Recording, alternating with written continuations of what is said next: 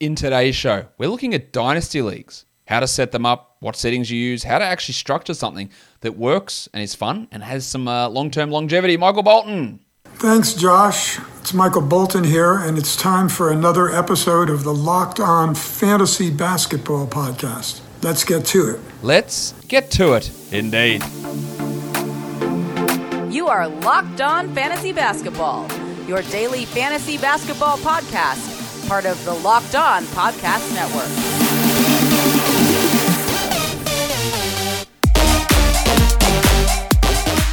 Hello and welcome to the Locked On Fantasy Basketball Podcast, brought to you by Basketball Monster. My name is Josh Lloyd and I am the lead fantasy analyst at basketballmonster.com and at Yahoo Sports Australia. And you can find me on Twitter, as always, at redrock_Beeble and on Instagram at Locked On Fantasy Basketball. So, get questions about dynasty leagues quite a bit. So I thought what we do today is talk about dynasty leagues, talk about settings in dynasty leagues, talk about how you set them up. Also chat to someone for today's show, which we'll get to in a second, about where to find dynasty leagues and how they best run things. And we'll talk to Brendan in a moment or two. But basically, that's what it is: setups, settings, what you need to do to make, what things you need to be aware of, what you need to do to make a league successful. Today's episode is brought to you by Michelob Ultra at only 2.6 grams of carbs and 95 calories. It's only worth it if you enjoy it. Stay tuned for the Ultra Moment segment coming up later in the episode. All right, so now let's do what we need to do and talk dynasty basketball. And I am joined by someone you may have seen on Twitter. You may not have seen him on Twitter, but that's fine because you're going to know who he is now. Brendan Woodward is here with me on Twitter at Hidden Upside.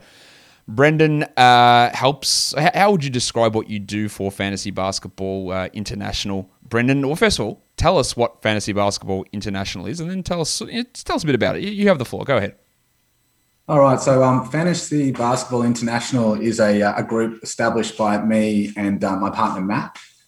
We were both... But before you go any further, if you may know Matt as well, Matt Lawson, who is on Twitter at NBA Dynasty ADP. So yep. We're going to talk about some of stuff on tomorrow's show as well, his Dynasty mock drafts and ADPs, but you may have seen him over there as well.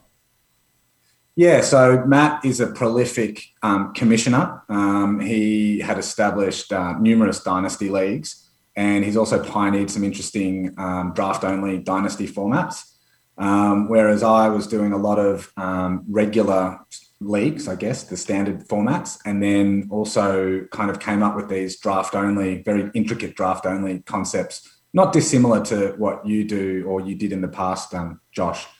So we both had reasonably large groups, and I had corralled my group onto Slack just to get everybody in the same space. And then I encouraged Matt to do the same thing and join me over there, which he did. And then we kind of constructed a bit of a super group. We did that for a year or two, and it just grew in popularity, built a bit of a name for ourselves, I think, just being fair and making sure that we pay everybody out and not much, argument or grey areas in terms of the rules and so on. And it's just kind of snowballed from there. And, last season we had over 1,000 members spread across just over 100 different leagues. Yeah, so obviously that's a huge amount of leagues. 100 leagues and a lot of management required there. Some of them are draft only, which you don't do a huge amount of stuff with. We're gonna put a link here in the show notes if you're listening on audio or on the YouTube description for where you can find the Fantasy Basketball International setup. Because there are always people who ask me, Brendan, where can I join a dynasty league? How do I join a dynasty league? And these are the best in the business and high reputation leagues with some really high level fantasy basketball players right around the world. So you guys are taking, I think I saw last week that you needed you had some openings in dynasty leagues. Have you got that still going? Are you starting new ones coming up this year? Yeah, so it's around this time of year we're kind of getting the pulse on who's coming back. So whilst 90% of the managers come back year after year, you've always got a little bit of attrition. So right now we're recruiting for fantasy managers to take over some of the teams that where the owners have gone AWOL. Now, some of these teams are really good. So, if you are interested in taking over one of those teams, definitely jump into our server because we're looking for those managers right now. Once we've got all the teams filled, that's when we'll be putting down a few new league startups. Yeah, that's generally the way that you do that sort of stuff. So, taking over new teams, how do you do that? We're going to get into setting up leagues, but when you talk about taking over teams, because there's a couple of ways you can prioritize that. And this is something that when you are starting a dynasty league, you need to have an idea of how you're going to do this. You can either say, well, this team's, someone's left, 2 teams have left. So you take over Team A, you take over Team B. Some people will say, well, we've got to do a dispersion draft. So we've got to have all those players and they go into a pool, and then those 2 teams have a mini snake draft and they get to pick the available players. Some people will do it like almost a real life expansion where you've got that scenario, but you can take maybe 1 or 2 players of some existing teams, or you get priority draft picks, or whatever it is coming in as a new manager, or you get a discount on your first season of dues. So how do you guys run that normally in terms of taking over from orphan teams? Yes, great question. So it depends on how many orphan teams in that specific league. So if there's just 1 team, we probably just pop it into the league openings channel and someone will jump on it. But to your earlier point, if it's a 30-team league and there's 4 or 5 teams that are orphaned, you're going to find that the strength of those relative orphan teams are quite different. So that's when we do the dispersal draft. So all the players from those, let's say 5 teams, they go into a pool, you do like a mini lottery, and then the 5 new managers are doing a mini snake draft in order to populate their teams with players. And we find that's the fairest way to do those or rebalance those leagues with new managers. We'll talk about that a little bit more in a second, but before we go any further, I do have to tell you that today's episode is brought to you by Michelob Ultra, and we've got to go through the Michelob Ultra moment. Now, we're not talking about specific players here, so I see you're wearing a Sixers hoodie there, Brendan. What's your moment of the year for the Sixers? I'm sure it's not it's not Game 7, but what's your moment of the year for the Sixers? Look, it's probably always Ben Simmons hitting a 3. So he's from Melbourne, like you and I are, and I think he grew up even closer to where I live than where you live. So I've always been secretly rooting for him to take that next step up. And it seems that, shooting is the way that he's going to do that. So it's always heartening to see him taking a 3 to start with and then actually making it even better. Sixers fans would get a ton of joy, a ton of happiness if Simmons did start becoming an outside shooter, start taking some of those shots, but we don't know where that's going to happen. But we have enjoyment in hoping for it, and it's only worth it if you enjoy it. With only 2.6 grams of carbs and 95 calories, joy creates success. Your Michelob Ultra moment of the year is Ben Simmons taking a 3, but enjoyment isn't the end game. It is the whole game. Michelob Ultra moment. Ben Simmons. Let's go. All right, now let's talk Dynasty Leagues. Let's talk about setting them up, because the number one thing that no matter what you do in your league, Brendan, and I think you'll agree with me with this, is you got to have rules. You got to have a document of rules. There's got to be, situations. Most situations need to be detailed. Now, there'll be weird things that happen during the year and during a lifetime of a league that might need to be added or amended, but you have to have processes for amendments written into those original rules. So when you're creating the rules, probably the number one thing you got to put in those rules is, how do I amend the rules? Like, is it commissioner only? Is it a 3-man group that decides the new rule? Is it majority rule? Is it unanimous votes? Whatever it is, you've got to have those amendment clauses put into the rules, because then that enables you to add extra things in as you go along. Yeah, so you're absolutely right in the sense that no matter how watertight you make your rules, always something's going to come out of left field and challenge the rule set that you've had. So 100% agree that it's really important to have a document that's circulated to all the league members, publicly available and irrefutable. Personally, with my leagues and with our leagues, it's the commissioners say so. So whatever, if we want to amend the rules, we can, and it just comes down to what the commissioner says. We're lucky enough to have a large level of trust within our community. So the whole group kind of understands that Matt and I are making the right decisions for the whole community and the fairest decisions. So we've got that track record. So I think it works for us. I find that introducing more variables, like allowing, let's say, specific members of the league to have more of a say than others, it's just a recipe for disaster. So my view would be that it's either just the commissioner, or you could have every single person in the league having the same, voting power. And then you'll just have to establish, at what level, a league rule change can go through. Is it a 2/3 majority or 51% majority?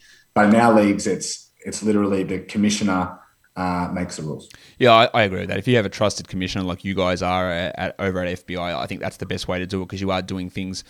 You got that track record. There's 1,000 members, 100 plus leagues. Like you've got that reputation, and as I would say when I used to run leagues, that you've got your reputation there. So you're not going to do something shifted to win an extra $100 when you're trying to do something big and longer term over the course of things. You're not doing things to swindle thing for one person or anything along those lines. And I think that is important to have those rules. So when we're talking about rules, when we're talking about, actually, you know what? Let's do this first, Brennan. When people talk about a dynasty league, because sometimes there is terminology confusion. What is it? What is a dynasty league?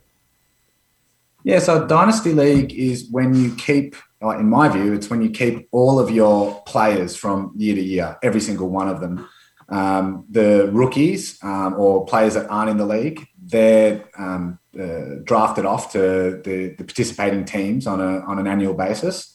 And that is, you can kind of put that against what is called a keeper league, where you're keeping a percentage of your roster. So let's say we're talking about 15-man rosters. A dynasty league, you would keep your full 15-man roster, and then you would be drafting the rookies next year. Whereas a keeper league, you might only keep 10 of the players from your 15, and then 5 of those players that you don't want anymore, they go back into the pool, and typically they're included in the draft pool along with the rookies from the following year. So do you run any keeper leagues, or do you just do dynasty leagues? It's mostly dynasty, although... So there's a bit of a grey area in between keeper and dynasty, in the sense that some of our dynasty leagues are very deep. There might be 20 players or something like that. And we might have a limit of 18. You keep 18 players and 2 of them go back into the pool. Okay. So I would say that all our leagues are dynasty, but with some of them, you are forced to just cut those last 1 or 2 people from the end of your roster. And often you need to do that in a dynasty league anyway to make room for the coming through. Yeah, absolutely. Like you can say I'll keep all 20 guys, but then you have 2 rookie draft picks, so 2 guys need to go anyway. So it ends up being that. But I think that's one of the first things you've got to decide. Am I doing a dynasty league where everyone comes through every year, and we'll talk about restrictions on that? Or is it a keeper league where I keep 3 players, or I keep 5 players, or anything like that? And sometimes a keeper league can be just like a bit of an easier way to step into longer term leagues. But I'm with you. I much prefer a dynasty to a keeper format, because in the end, I've got 3 keepers, so it just turns into a regular draft. But 3 guys, and there's no long term plan. It's not like I'm going to keep this guy. Say Darius Garland, I'll use an example. You wouldn't have kept him last year in a 3 keeper draft, because in 5 years, maybe he becomes a top 40 player. Like, you get rid of him, and then he gets redrafted, then he gets redrafted again, then he gets redrafted, and eventually... So all you do is just go, I'm going to keep my top 3 players, and that's it. Like, because they stay relatively static for 3 or 4 years at a time, those top 20, top 25 sort of guys. And there's less strategy involved in that. So you're getting a dynasty means you've got to have some long-term planning and look to what happens years in advance, and have a plan with how your team looks. One thing that's not rules related, I'll ask you quickly, Brennan. When you're viewing a dynasty team or a dynasty league, I tend to look in 3 to 4 year increments. So look, let's plan my team for this time. Like, you're trying to say, well, my team's going to be great in 8 years. It's really tough to, in my opinion, it's really tough to organize. So when I'm looking at values of players, I'm tending to look in a 3 to 4 year window. Is that how you view it? Yeah, well, personally, I've got so many personal leagues that I'm in. I've got a few different strategies that I go with, but I guess the general rules for me are, I see how the initial draft is panning out. And if I'm seeing like really strong value on an older player, so like if we rewind, say 2 years, LeBron James could have been going, 15th or 20th in a dynasty league startup. And if I'm grabbing him at spot 20, I think that's really good value. Then that kind of sets the tone for the way I'm going to do the rest of my draft. So I'm going to probably draft the wily old veterans the whole way through the draft and try and get that extra value and win the first couple of seasons in the league, and then go into a rebuild later. Whereas, if you're lucky enough to get pick 1 or in that top 10 picks, and you're getting someone like a Luka or a Trey, you might actually craft the rest of your team and take some of the younger, more up and coming guys a bit earlier in the draft. So it really depends on how that initial draft unfolds. But back to your point around planning for 8 years in the future, that's definitely not a mistake, but it's something that a lot of new managers certainly do. They get a little bit carried away with all the rookies and funnily enough, not really the second-year players. It's always, the mystery box that people don't know what they're going to be. They seem to have more allure. But you'll notice that, newer managers are going to be drafting all the young, up-and-coming, sexy names, and they're planning to win the league in 5 to 10 years' time. But I don't see any value in that. I think, you're looking, as you say, kind of to win immediately or three years down the track, nothing really beyond that. Yeah, I agree. Like making those moves, it happens all the time. The people will go super hard on this guy was the 17th pick in the 2021 draft, so I'm going to take him at 80. Like the chances of him coming anywhere close to that are so remote, but people will often stack up on those guys and go, just wait, and then it never happens. So it is a tough one to do. Now, in terms of more setup stuff, it doesn't really matter, Brendan, if you're doing a points league, a category league, head-to-head league, a roto league, whatever it is, as long as you have you know what the league is, you've got to know your settings, and you put it into your league constitution. I've heard of some people saying, well, we started a points dynasty league, and now we're changing to a category league. That sort of stuff is really tough to do. Do you have something written into your rules where you say, well, if there's any major change, or even any rule change, there's got to be a grace period on some of these things? It's not written into the rules, but and in fact, I have to say that we rarely change the rules ever. We rarely change the rules. Like such a dramatic shift, like you just mentioned. I wouldn't recommend doing that, but some people do. Yeah, some people do definitely do that, but no, not for us. So, but to your point, if there's any rule update, it's not taken effect immediately. After that conversation's been had, it's coming in the following year, or even more preferably the year after that, to give managers time to adjust. And that's because, when you're starting up a dynasty league, you're setting parameters for the league managers to make decisions upon. And if you go, changing those parameters without giving that notice period, the more diligent managers who have, drafted well, they're the ones that are going to get cooked in that scenario. And it's the ones that are whinging, who probably made a few missteps in the draft, they're the ones who are likely to benefit. And that's not really the fairest way to go about things. So what you're saying is, Brendan, that you don't want any sort of Steve Hawking-like commissioners in here just changing the rules willy-nilly. And that reference will go to about 5% of the audience in here. But shout out to everyone who understands that one. Anyway, let's talk about more stuff that we're going to do. Now, roster size, because people often go, well, I've got a dynasty league. It's a 12-man league, and I've got 13 players, just like a regular redraft league. I don't know what the settings of your leagues are, but to me, having something like that where you have no ability to actually plan for the future really defeats the purpose of having a dynasty league, because long-term speculation on young players, you either have to, and to me it creates not instability, but a big gap between the best and the worst, because some people are like, well, I'm not competing now, therefore 8 of my roster players are all guys who are not going to compete this year, because you don't have the ability to sit guys and stash guys in a situation like that. So in general, I believe you should be going to an extended roster. Is that the way you view it? Do you have a minimum players roster that you look to in dynasty leagues? Yeah, so we actually have a really broad range of different dynasties. You won't be surprised to hear. The majority of them have super deep rosters. Matt, my partner, is really partial to the very deep roster approach to things, and very much for the reasons that you outlined. The point of a lot of those leagues is to identify those young and upcoming talents. And if you can't hold on to them from year to year, you can give yourself a big pat on the back for drafting some fantastic, low-level draft picks like Chris Middleton that end up, working out down the track. But if you don't have a deep roster and the ability to hang on to those players, it kind of takes that aspect away from the game. For the leagues that I personally set up, it really depends on how many teams are in the league. So if we're talking about a 12-team league, it's going to have a super deep roster, 20, 25 player deep. But if it's a 30-team league, it's going to be a bit more shallow. So probably around that 10 to 12 player mark, more similar to what an NBA roster would look like. It depends on the league size first and foremost. But if we had to split hairs, we're definitely always erring on the side of giving the team managers the ability to stash more players and hold on to them for longer. I think in general, you want, however many teams you've got, you want minimum 250 players on a roster.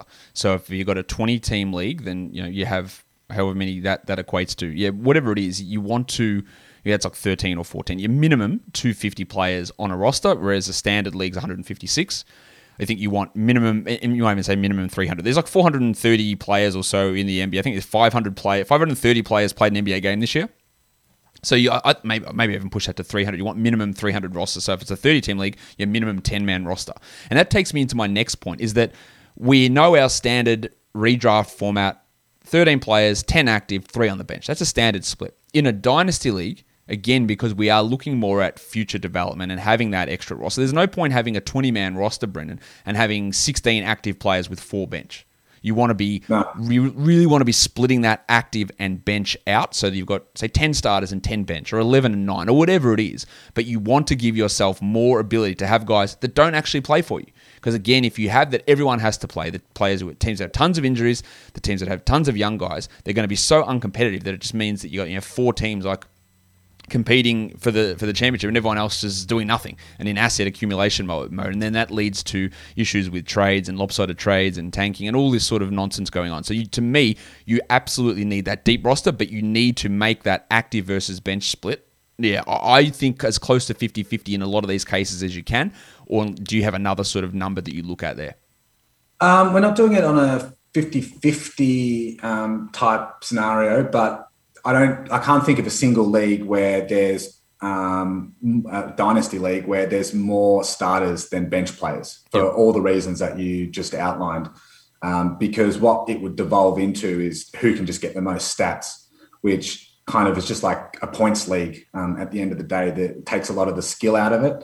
You're not stacking particular categories and so on. So, if you've got, say, a 20-man roster and you've got 15 starters, it's really going to be the person that's getting the most games out of those 15 starters that's going to be doing well. And you're not going to be rewarding the teams that have a nice balance between kind of vets and up-and-coming guys. You want to reward aspects. You want to set up your leagues in such a way that it rewards the most diligent and thoughtful managers.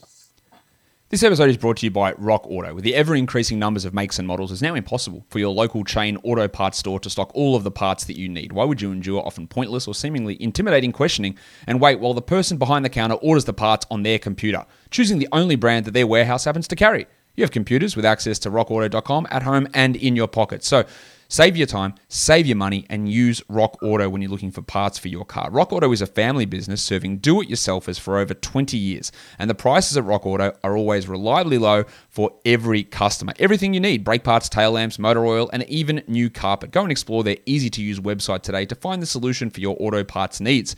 So, rockauto.com, go there right now and see all of the parts available for your car or truck, and write Locked On in their How Did You Hear About Us box so that they know that we sent you.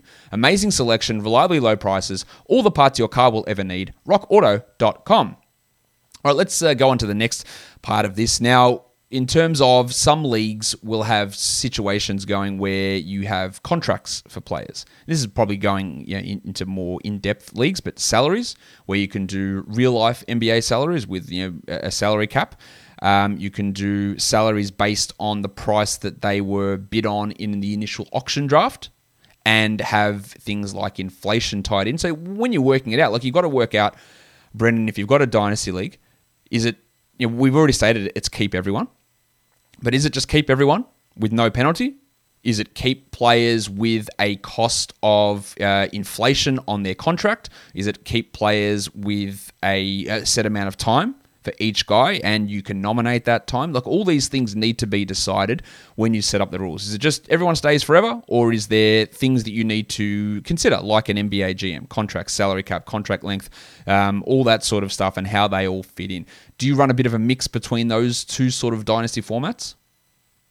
Yeah, I would add one more. We run a mix of those formats. So you've either got the ones without any type of salary whatsoever, and it's just you're keeping who you're keeping every single year. The other one is salaries tied to real NBA salaries. So you would have a salary cap. It's typically set at the luxury tax line, so about 130 million. Sometimes it can be a little bit less or a little bit more. You have a specific amount of slots that you need to fill up on your roster. Let's call it 12. And then you need to fit in players based on their actual salary into your roster. And you don't really need to be too worried by that as a new manager. All of the salary information is loaded into Fantrax, which is an important point because it allows you to kind of more easily keep track of those things. It'll tell you if you're over your salary limit and so on. So that's one way of doing it. And then, as you were saying before, another way of doing it is if you have an auction to start off your league, you can set a salary cap, let's call it $100. You give everybody $100 to bid with at the auction, and then you just let the auction run wild. And at the end of the auction, whatever that particular player has been not purchased for, but the winning bid for that particular player becomes their salary. And then, as you were saying, you can tie in a bit of inflation there. So let's say I drafted Giannis with a $10 bid. His salary is $10.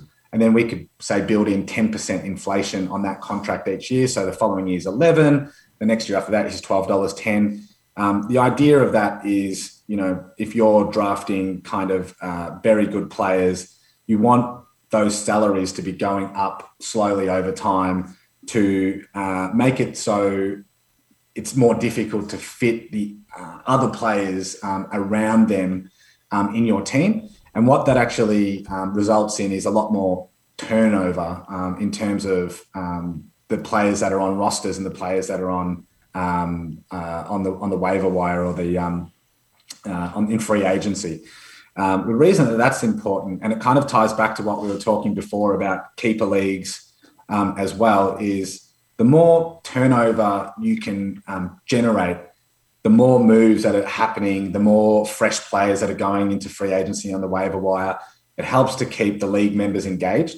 Sometimes the danger with a really deep dynasty league where you don't have any of those mechanics set up that result in roster churn is it can get a bit disengaging for some people because there's not that much action. They're basically just going in, setting their lineups every day or every week or whatever it is. And you don't have those other elements of the league to kind of draw you back to the homepage, look at the transactions that are happening, start to discuss trades with other managers and all those other aspects of fantasy that we know and love. So we find that, we've tried all sorts of different league constructs, but you really want that balance between being able to keep the same kind of core group of players from year to year, but also a league that engenders some turnover to keep things interesting and keep the rosters shifting around. That's all, 100% true. Like, that's what you need to do in those sort of scenarios. Versus, like, you can have your straight dynasty, which just keep everyone, and it does really limit some of the stuff that you do. But having values on players, and the thing we need to work out with this as well is that you can have your initial auction draft, and let's say, for example, Emmanuel Quickley, last year's startup draft, and he would have been picked for $1 in an auction draft. Right? That's what you would have got him for. But let's say you think now or Sadiq Bey maybe went for $1, right? But what if in 4 years' time these guys develop into top 30 players? They probably don't, but what if they do? Are they still worth $1?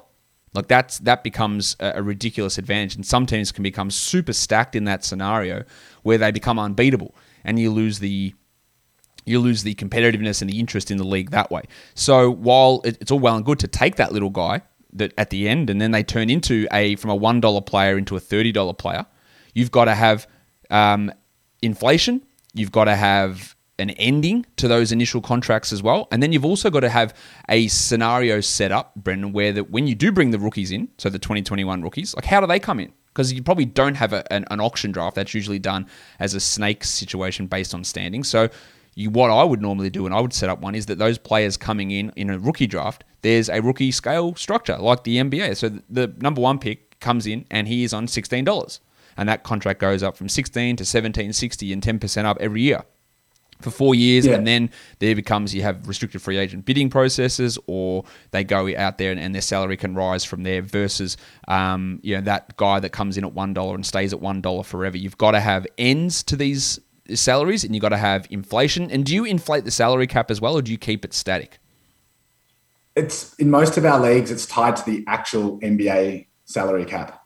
So the actual NBA salary cap typically does have inflation. With this last 12-month COVID period, we might not have much inflation in terms of the salary cap next year, but we just mirror exactly where we can what is going on in the real NBA and tie it to that as much as possible. And that actually also goes for the lottery odds as well, which is a topic I think we might be bringing up shortly. We are going to get to that in a second. But say, look, you do one, like you can have your real salary leagues, and yes, you just model the NBA. But like you've got, say it's an auction one where it's $100 and your team salary cap is $100. Do you change that? Do you move that from 100? Like if your player's salary go up 10%, what I would generally do is move my team salary up 5%. Or I would keep it static for 3 years, then it gets a 10% bump in 3 years' time. Just to put that extra squeeze on people, because then you have to make that decision. Is this guy worth it for this amount? Then does he go into free agency? Does he get traded at the deadline because I can't afford him next year? All that sort of thing goes into it versus that $1 player who then sits at $1 and nothing changes. You've got to have movement in salaries, and you've got to have, I think, some sort of movement in salary caps as we as you move forward. But you bring up a point here as we're getting towards the end of this. There's so many different things you can do. But again, Brendan over at FBI, there's so many leagues you can peruse and join and see all the different formats. But tanking is a big issue in dynasty leagues because you might have 30 teams, you might have 20 teams, whatever. But there are teams that are going to win now and teams that are going to plan for the future. So there are multiple things that you can put into your initial rules, and I highly suggest that you do this. And I've started leagues where I didn't do this, and I had to learn shit quickly. I've got to adjust this and write it into the constitution for the next season. But how to prevent tanking? So what are your ways in your leagues of not preventing tanking, but putting limits on what teams can do so that the competitive balance and the fun factor of the league just doesn't disappear? Yeah, so first thing is that we follow the NBA draft odds, like I mentioned, and that is mostly because you want to smooth out the chances of getting the top picks down the bottom end of the scale. So just because you don't set a lineup the whole year doesn't guarantee you pick number one. You could actually drop quite significantly down the list and maybe end up with a pick 8 or a pick 10 if you were to do that. But we have found, even in our really kind of professional leagues with the really top managers, that tanking is still a factor. So we have instituted a rule to say that you must set your lineups each day, for example. What's the penalty? What's the penalty if you don't? Because that can be like in the NBA, you can have tanking rules, and you can say, well, you've got to sell tickets and you've got to develop players. That doesn't apply to fantasy basketball. So you can sit guys in and out of your lineup. It doesn't matter about development. You don't have to sell tickets. So if they don't set a lineup properly, how do you penalize them? We penalize them by sending them a private message and asking them to do it usually, and that resolves 90% of the cases. And then if that doesn't work, what you'll find is in the league chat, some of the managers might call it out, and that resolves like most of the other cases. But ultimately, if we're finding that that's happening and it's not being responded to when we ask the manager not to happen, they could be out of the league the following season. Yeah, one other thing you can do with that as well is that I've toyed with in the past is that if they break these rules, whatever the rules are that you have in place, that you're doing this so you can get lottery odds. Well, each day you don't set a lineup, 0.5% goes off your odds. Like it just goes. Like you don't have 25% anymore. You're at 24.5, and you keep doing it, and your odds for pick one go down. And I think that would get them pretty swiftly back into line in that scenario, because the reason they're doing it is to get a better draft pick. And if you reduce the chances of them getting a better draft pick, then they probably won't do that anymore. Yeah, well, look, I have to say that we actually haven't got to that point where we've had to punish anybody for doing it. So I'm glad that you brought that up, because that is quite an elegant way of doling out that punishment. But what I find is that, you're more newer to fantasy managers. They're dipping their toes in the water in the free leagues or the very low buy-in leagues where they're not dynasty leagues, and that tanking for lottery position isn't really an issue. And it's typically the more experienced you get as a fantasy participant,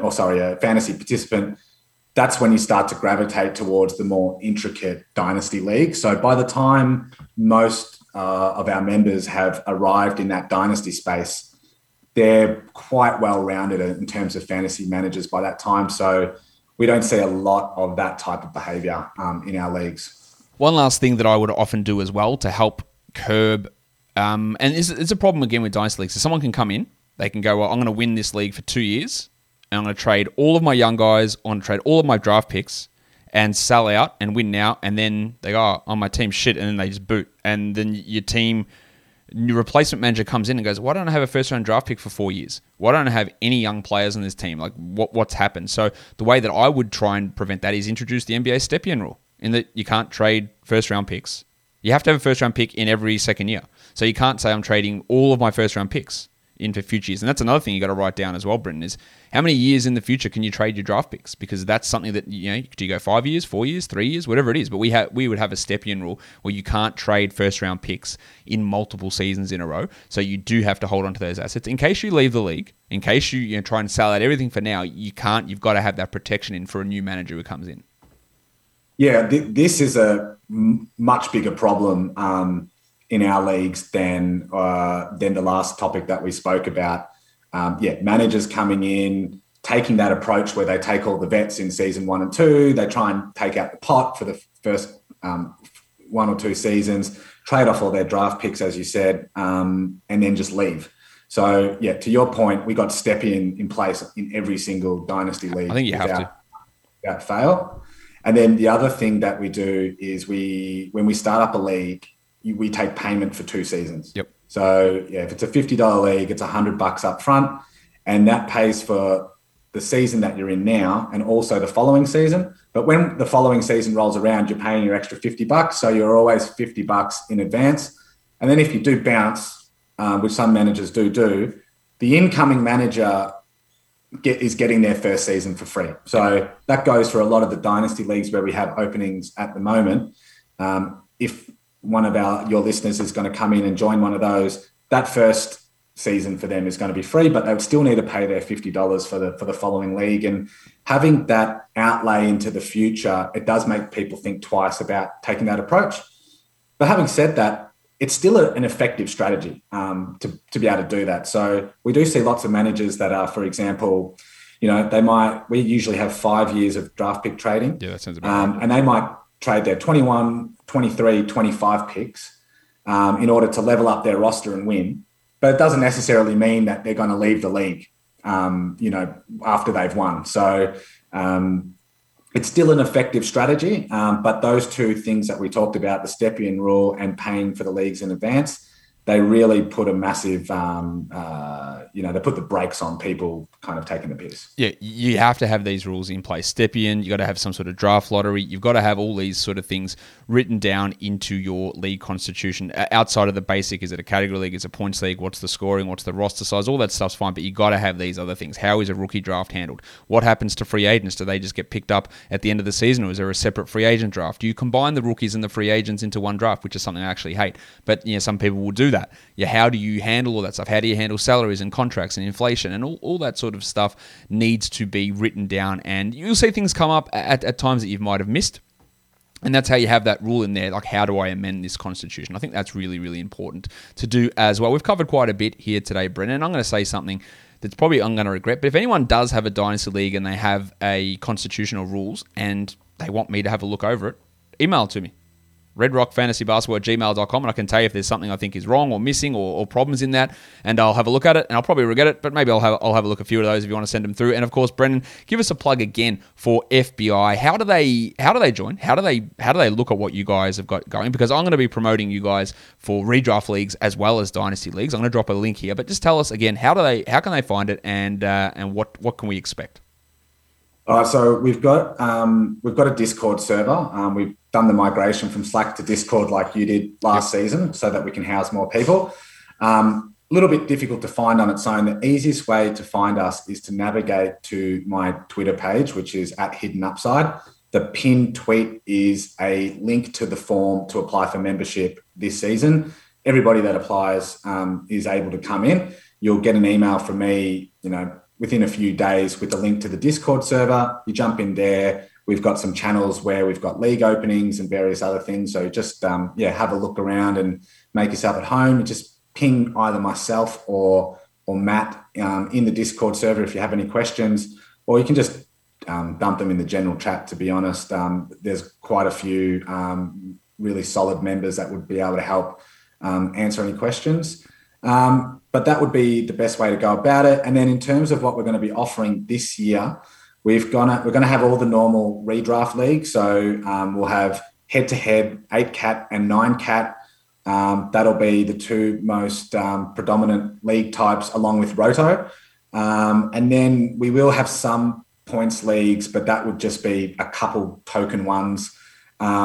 We've got quite a number of dynasty leagues, both season long and draft only dynasty leagues that we're recruiting managers for now. We'll have a few startup dynasties this year. Normally we try and keep it to half a dozen, but it ends up being a dozen or more. So there'll be plenty of opportunities there.